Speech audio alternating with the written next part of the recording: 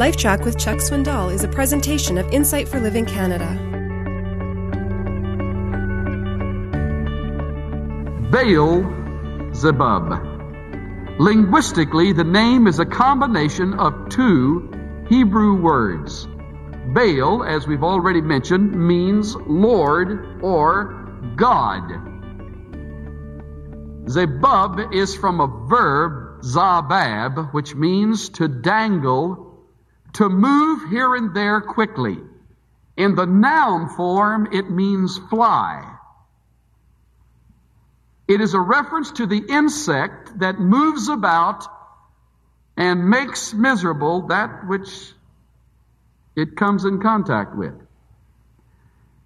God of the fly.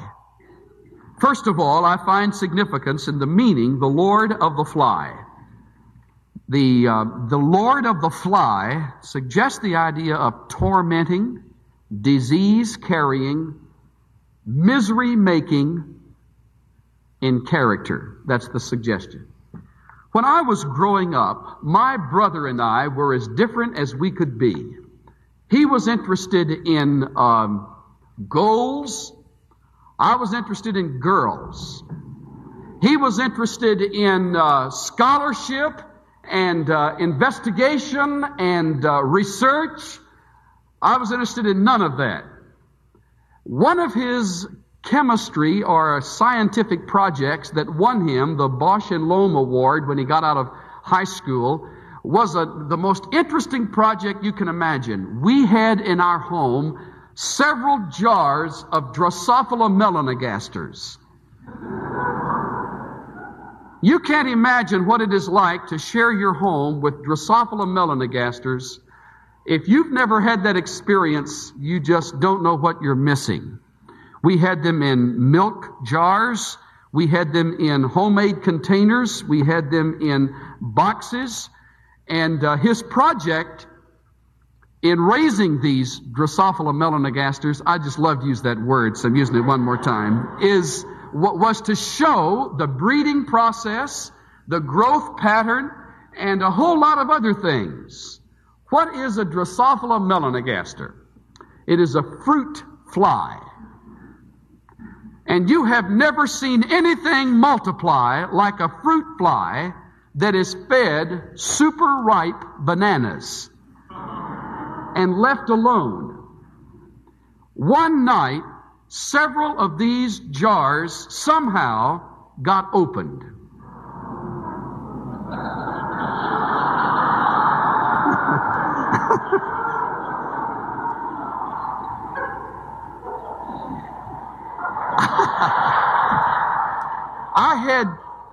I had a jar in every room of the house, and somehow the lid got off the jar.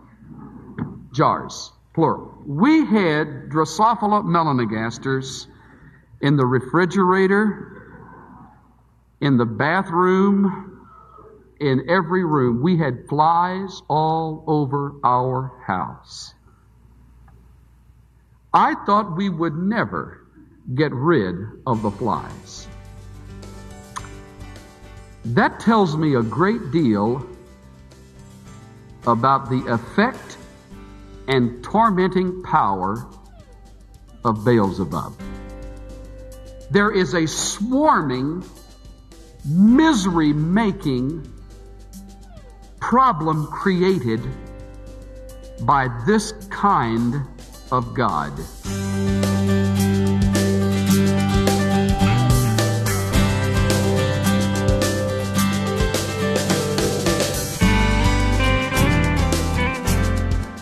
Sin is like those flies that overtook Chuck's house.